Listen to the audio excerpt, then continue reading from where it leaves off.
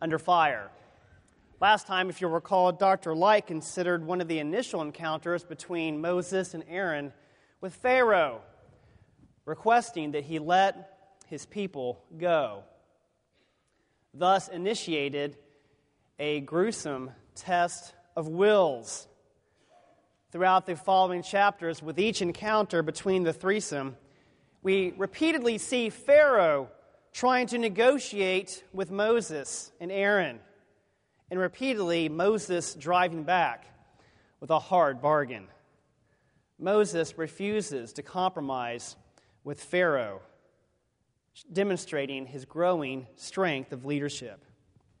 As God begins to pour out plague upon plague, the tensions between the parties increase. And so the text reads that Pharaoh increasingly hardens his heart. And then in judgment upon him, it is God who will harden the heart of Pharaoh. It's not until Egypt is almost completely in ruins that the people and the officials of Egypt rise up to plead with Pharaoh to relent, to let Israel go.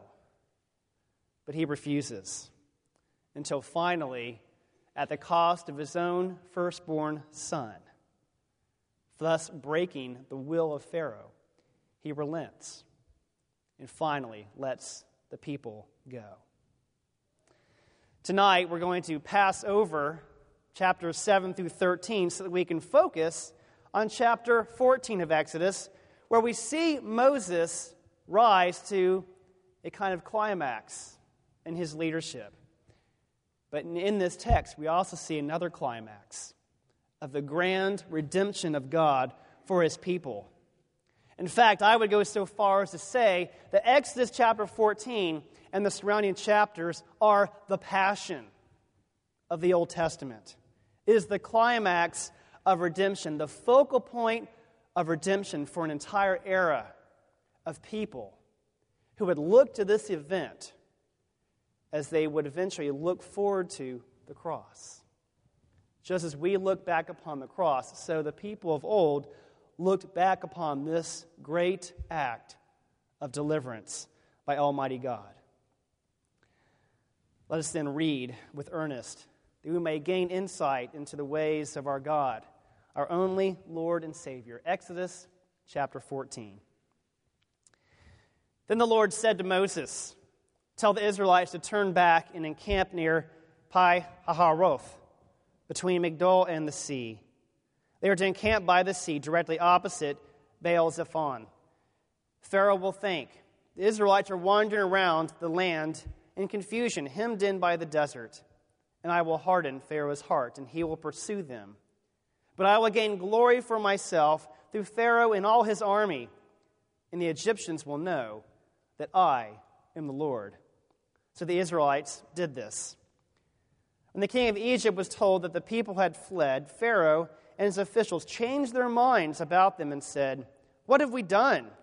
We have let the Israelites go and have lost their services." So he had his chariot made ready and took his army with him. He took 600 of the best chariots, along with all the other chariots of Egypt, with officers over all of them. The Lord hardened the heart of Pharaoh, king of Egypt, so that he pursued the Israelites who were marching out boldly. The Egyptians, all Pharaoh's horses and chariots, horsemen and troops, pursued the Israelites, overtook them as they camped by the sea near Pi-hahiroth, opposite Baal-zephon. As Pharaoh approached, the Israelites looked up, and there were the Egyptians marching after them. They were terrified and cried out to the Lord. They said to Moses, "Was it because there were no graves in Egypt that you brought us to the desert to die?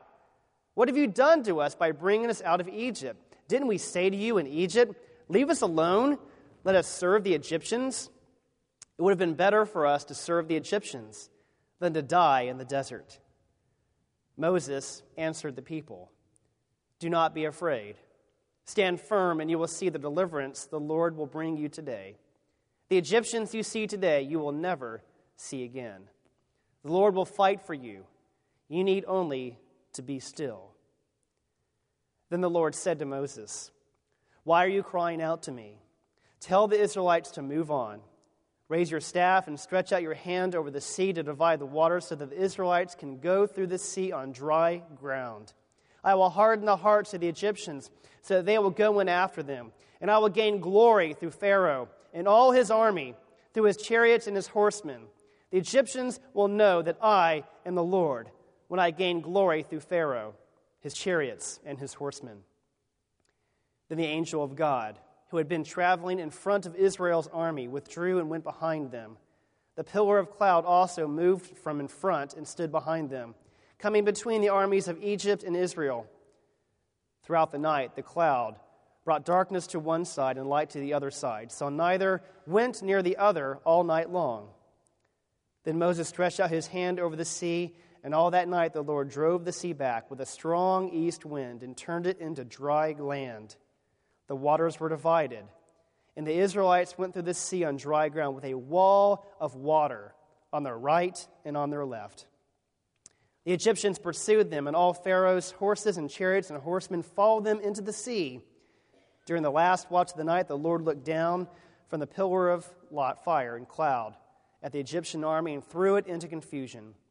He made the wheels of the chariots come off so that they had difficulty driving. And the Egyptians said, "Let's get away from the Israelites. The Lord is fighting for them against Egypt." Then the Lord said to Moses, "Stretch out your hand over the sea so that the waters may flow back over the Egyptians and their chariots and horsemen." Moses stretched out his hand over the sea, and at daybreak the sea went back to its place. The Egyptians were fleeing toward it, and the Lord swept them into the sea. The water flowed back and covered the chariots and horsemen, the entire army of Pharaoh that had followed the Israelites into the sea. Not one of them survived. But the Israelites went through the sea on dry ground, with a wall of water on their right and on their left.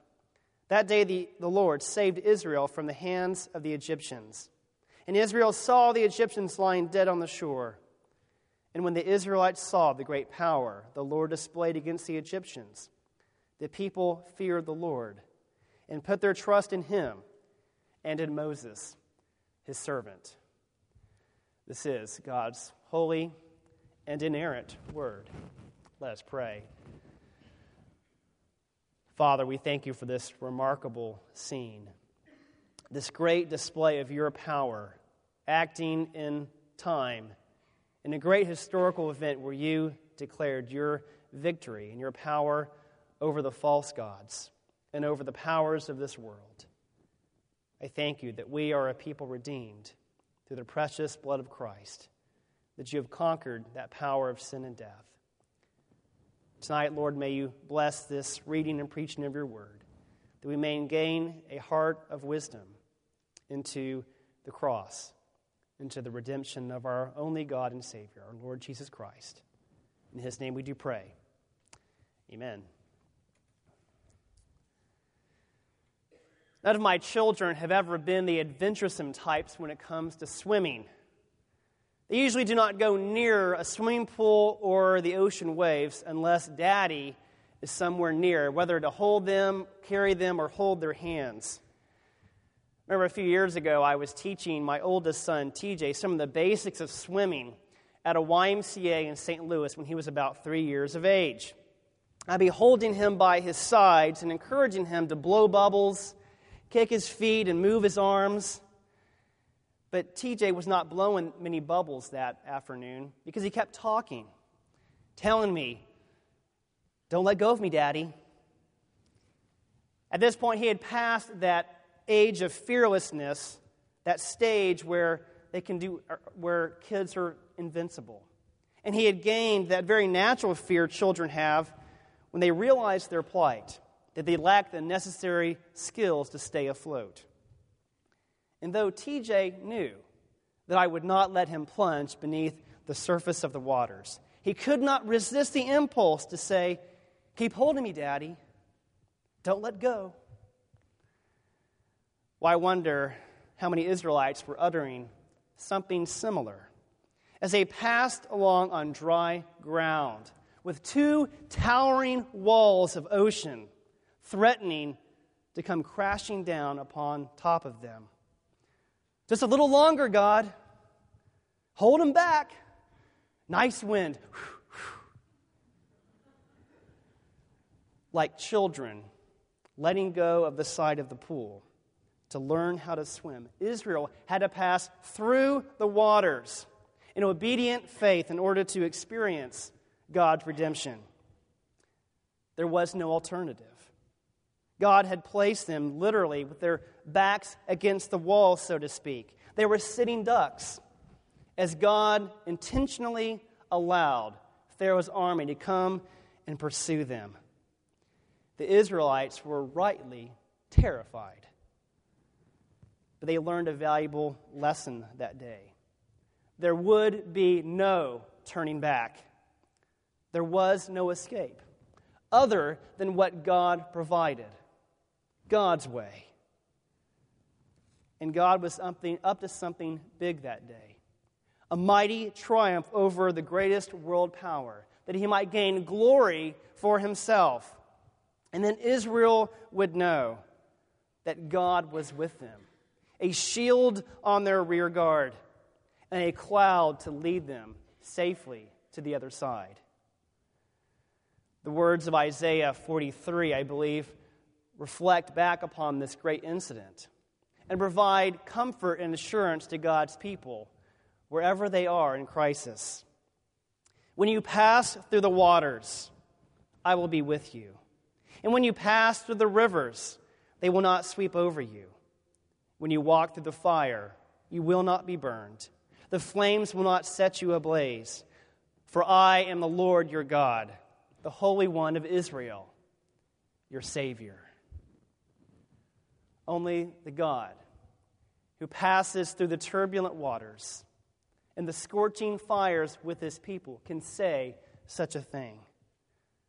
And yet, still, time and time again, though we know of God's mighty acts in history, though we can testify to his faithful presence with us throughout our perilous seasons of life, we nevertheless cry out with doubts and fears that perhaps this time he will let us down.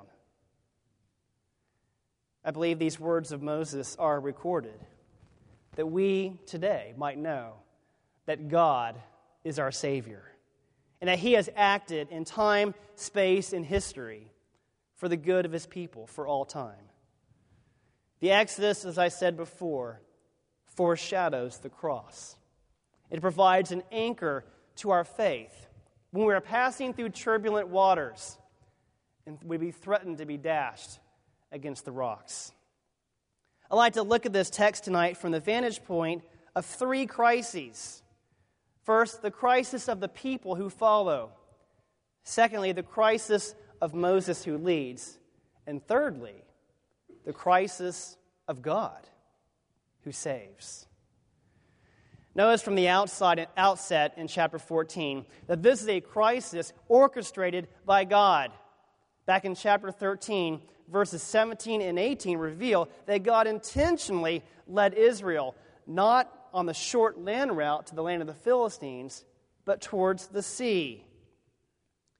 In doing so, God provides a test for Moses, because Moses alone knows the will of Pharaoh, that he is coming after them with chariots. And notice in verse 4 that God is so sovereign in the midst of this crisis that it is he who will harden Pharaoh's heart to send him in pursuit of the people Israel. And this is because God has a purpose in the midst of this crisis, to gain glory for himself, that not only Israel, not only Egypt, but all the nations might know that he alone is God. God orchestrates crises in our lives for the purpose of his glory. God is never surprised by them.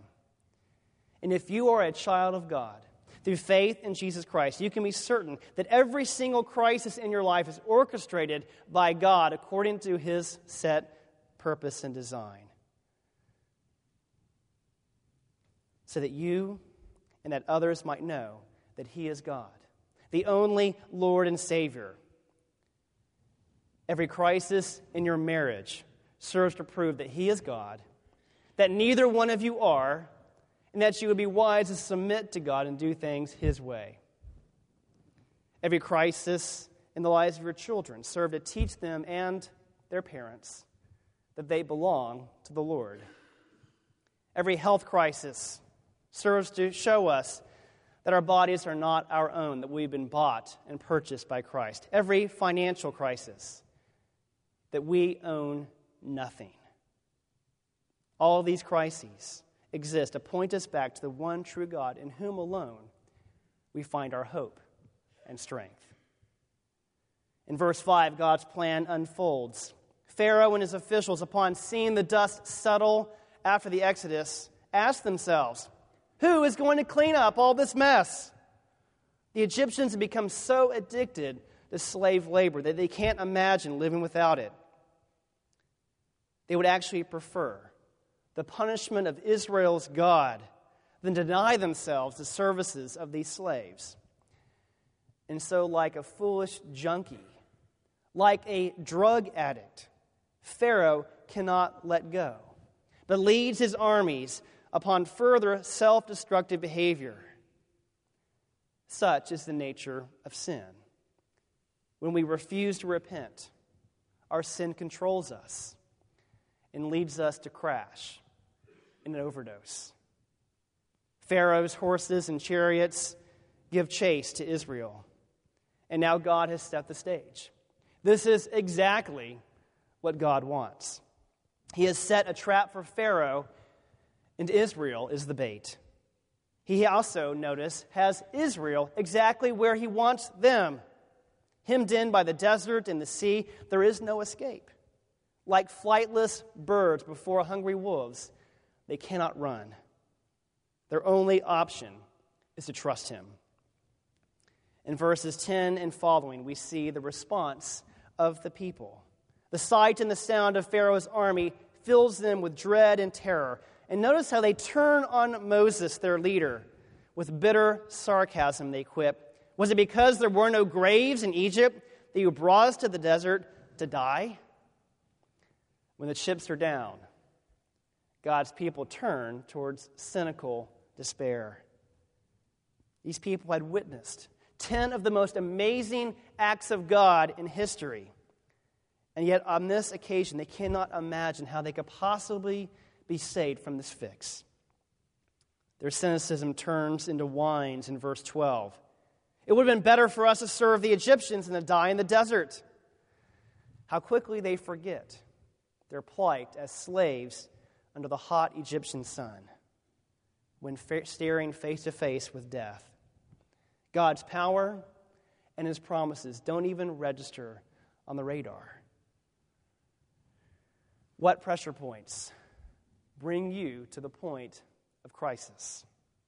What is big and scary enough to cause you to forget God's promises? Is bankruptcy big enough? Is it perhaps the threat of life? Perhaps if you lived or were living in another part of the world. The threat of death at being an American or being a Christian. Throughout your journey with God, what circumstances and what trials have tempted you to shake cynical fists at God? What losses have pushed you past your limits? Asking yourself, does God really care about me? Questioning the promises that you had always held to be true. The death of a loved one. The betrayal of a friend. The roof collapsing upon all your retirement plans, crushing your dreams of living in comfort and ease. God's people will face many big and scary things in autopsies and credit reports. But God is bigger and scarier than anything we will ever face, as the Egyptians will soon find out. Well, the people's response to the threat creates a crisis for Moses. Not only does he face the oncoming army of Pharaoh, he also has to calm and reassure the people. Now remember, Moses does not yet know the game plan. He knew that Pharaoh would come, but God had simply told him to go and camp at the beach. The next move was up to God. Sometimes God does not show us the next thing until we obey and go to the place that he points to. And only once we are in the crisis does God show us the solution. Like Winston Churchill in World War II, we see here Moses in his finest hour in verses 13 and 14. With no chariots, no trained soldiers, not enough flotation devices for everybody, Moses stands there with the surf crashing behind him and instructs his people, "Do not be afraid. Stand firm and you will see the deliverance the Lord will bring you today. The Egyptians you see today you will never see again. The Lord will fight for you. You need only to be still." Israel's task was not to fear, but to trust, to stand firm, to not panic, not run helter-skelter, but to be still and wait upon God. Their God is a warrior. Egypt may have their chariots, but we have Almighty God on our side. This is no contest. Do not fear for yourselves, rather fear for Pharaoh and his officers. The shining moment, perhaps, of the Bush presidency was when he calmly and courageously responded to the terrorist attacks of 9/11. He was able to look at terror in the eye, call its bluff, and rally America to hope, convincing them that they could not only recover, but prevail in the midst of this crisis. America was too great, too firmly established upon principles of freedom and justice to shut down at the hands of a few cowards who would intimidate us with their nihilistic fury. President Bush refused to believe that America would shrink back as a world power, as a promoter of democracy throughout the world, in response to this incident. The mark of a leader is the ability to handle a crisis, to face reality, and yet maintain perspective that this is not the end of the world. The leader sees the crisis for what it is. From man's point of view, it is a colossal challenge. But from God's point of view, it's an insignificant obstacle placed there by design for a purpose. And the man of God must labor to see every crisis from the vantage point of God, that he might trump his fears, doubts, and insecurities. And so, with his refuge in God, Moses stands poised. With no pretense, no charade of courage, Moses is able to tell his people that God is in control. And with confidence, he says, "The Egyptians you see today, you will never see again." Moses stands his ground against the oncoming attack. George Washington and others like him in the Revolutionary War and Civil War had to model for their soldiers how to stand their ground, to not flee in cowardice at the oncoming armies. Here it is, we see a different Moses than what we saw earlier in chapters 3 and 4. For every compelling reason God had given for Moses' commission to leadership, Moses had an excuse in response. And then when Moses runs out of excuses, he merely crumbles to his knees and pleads with God to please send somebody else in his place. And yet God would have it no other way. God was determined to get his man. And so we see in Moses what God can do with a man who's willing to submit to God's will. Moses has seen what God can do. He's seen him bring a mighty empire to its knees in desperation. Throughout the plagues, Pharaoh grew steadily weaker and weaker, while Moses grew stronger. And Moses now stands firm and resolved upon the rock of the Lord his God, able to face any battle. Moses not only stands, he also speaks. And with calming words, he speaks order into the chaos of the minds and hearts of his people. The people are lashing out in the squalor of all their irrational fears, while Moses is able to suppress their defeatist attitude with words of truth based upon the promises of Almighty God. God's pillar of fire provided light in the darkness. And likewise, Moses' word provided a lighted path upon the dark highways ahead for his people. Moses faces crisis and prevails. He stood his ground. He had spoken the words that God says to reassure his people. And now he had nothing less left to do but to wait upon God to act. And act, God does. God tells Moses to continue to move on with the people. Having passed this test, Moses is now privileged to the full plan of God. He is told to raise his staff, to cast his hand out over the waters, to divide them, and to walk. God provides the escape for his people. And in doing so, he will entice the army of Egypt in to face their doom beneath the depths. God's aim was that Egypt might know that he alone is the Lord. God makes walkways where there were none before. God opens doors that were once shut. God lowers mountains and raises up valleys for his people to walk. He topples kingdoms that all might know that he alone is God and there is no other. Well, Israel's camp is still tense. There is nowhere to run. And as Pharaoh's army approaches, the angel of the Lord picks up and moves behind the camp of Israel to provide them a rear guard, an impenetrable wall to last throughout the night.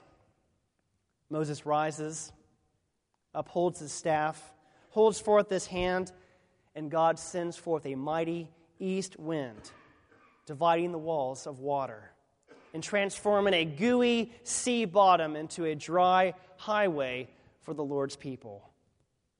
Israel is tested.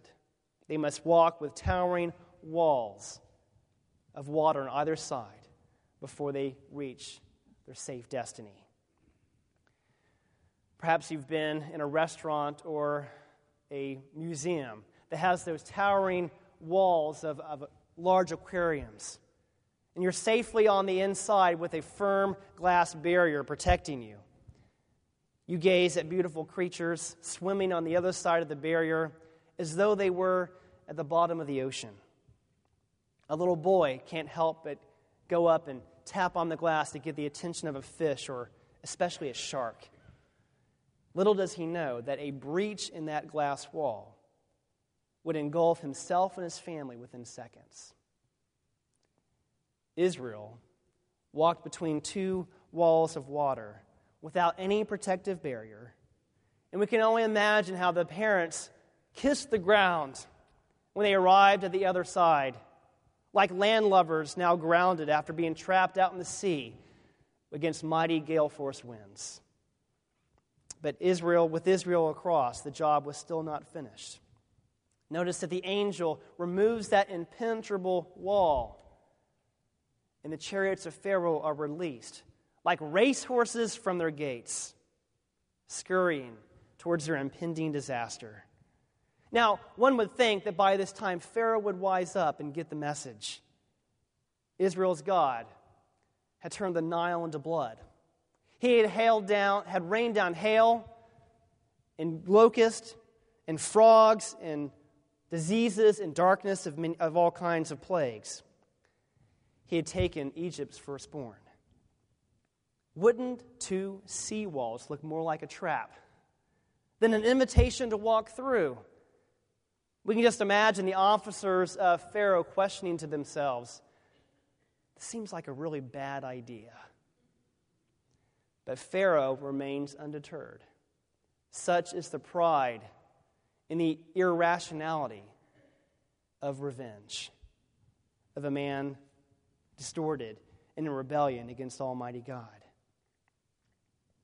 With Pharaoh enraged, his officers overconfident, the whole army presumptuously enters into the Lord's highway, only to find themselves stuck in the mud, sitting ducks, awaiting a mighty onslaught. And so without the string of a bow, without the casting of a spear or stone, Israel watches as their God annihilates the greatest army on earth in a single blow. God gets the victory. His name will be cherished by his people. Egypt will learn to fear the Lord, and all the nations will magnify him for his great feat over mighty Pharaoh. And yet, this was not God's crisis. Pharaoh was never a crisis for God. Defeating the Egyptian army was as simple as a child flooding army men with a garden hose in the backyard sandbox.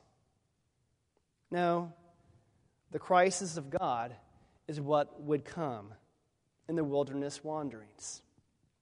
How would a holy God dwell with a sinful people? As we will learn in upcoming messages, the Israelites will prove to be an obstinate and stiff-necked people, prone to rebellion. They will try Moses' patience. God will be tempted to destroy them on several occasions, even suggesting that he raise up a whole new nation from the seed of Moses. How? How will God keep his promise to the patriarchs to be the God of their descendants? Mankind's sin creates a crisis for God. God originally created man for fellowship with himself. That plan is thwarted by our first parents who rebelled against him. And because God is holy, he cast Adam and Eve out of the garden because God cannot be in the presence of sin. Being perfectly just, God must punish sin under the penalty of death.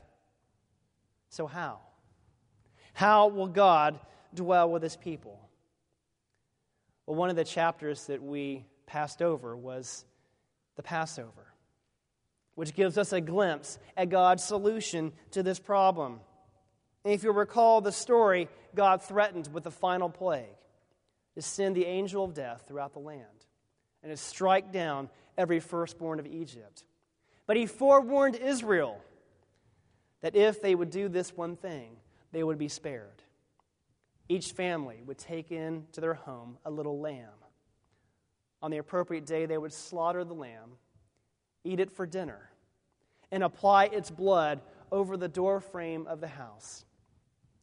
And so on that night, when the Lord came through the land to strike down the firstborns, when he would see the blood of the lamb, he would pass over those households, and those homes would be spared destruction. Likewise, when God sees each one of us covered in the blood of Christ, his wrath is appeased. His destruction passes over us. You see, the Exodus from the Passover through the crossing of the Red Sea was the cross of the Old Testament people of God. And likewise, the cross of Christ for us, the New Testament church, is our passing through the Red Sea. Jesus is our mediator. He is our Passover lamb who was sacrificed on our behalf. In Christ, we passed through the waters, through the mighty torrents of God's almighty wrath that remains only for his enemies. We were baptized in Christ into his death. We have been pronounced clean, washed by the precious blood of the Lamb. The Israelites had no other alternative but to go through the waters or face the wrath of the army. Likewise, all mankind has no alternative other than to pass through the blood of Christ or face the unmitigated wrath of Almighty God. There is no other way. The Exodus foreshadows the cross. Notice how in both events, God delivered his people by a mighty act of power. In both events, blood needed to be shed. In both incidents, the power of the world was toppled. At the Exodus, Pharaoh's Egypt. At the cross, Satan's dominion of sin and death. In both places, we see that God's people need a mediator. At the Exodus, one sacrificial lamb for each family. At the cross, one sacrificial lamb for the entire family of God. And in both cases, God's people will learn that there is only one way of redemption, God's way. And to experience that redemption, we must walk in obedient trust in the ways of our personal God, who is always with his people. All man-made religion, all efforts at self-made works righteousness are like the levees in New Orleans that failed under the pressure and weight of Hurricane Katrina, resulting in the flood of the city. Friend, if your faith is not in Christ alone, then you have no sure protection as you pass through the waters of life.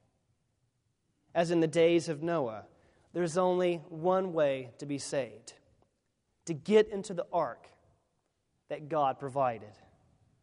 Everything on the outside is doomed.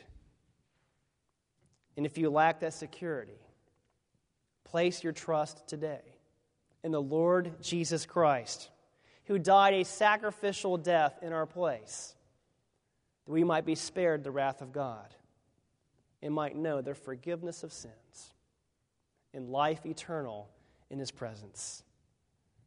You can go home tonight in peace with Jesus Christ shielding you from God's wrath.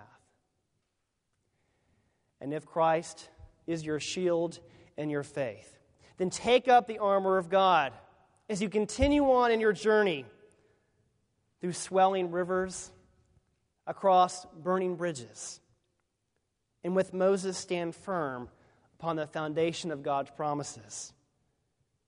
Speak the truth against falsehood, and let God's word bring order to the chaos of your mind and heart as you feel overwhelmed by the flood. And remember with Israel these words: the enemies you see today, you will never see again. The Lord will fight for you. You need only to be still. Be still then, and know that he is God. Let us pray. Father, we thank you for your mighty act of salvation in time, space, and history. We thank you for the Exodus that anticipates and foreshadows the cross of Christ to come. The one way of salvation for all of humanity. Thank you for providing us a Savior, deliverance from our sin and from your wrath. Thank you, Father,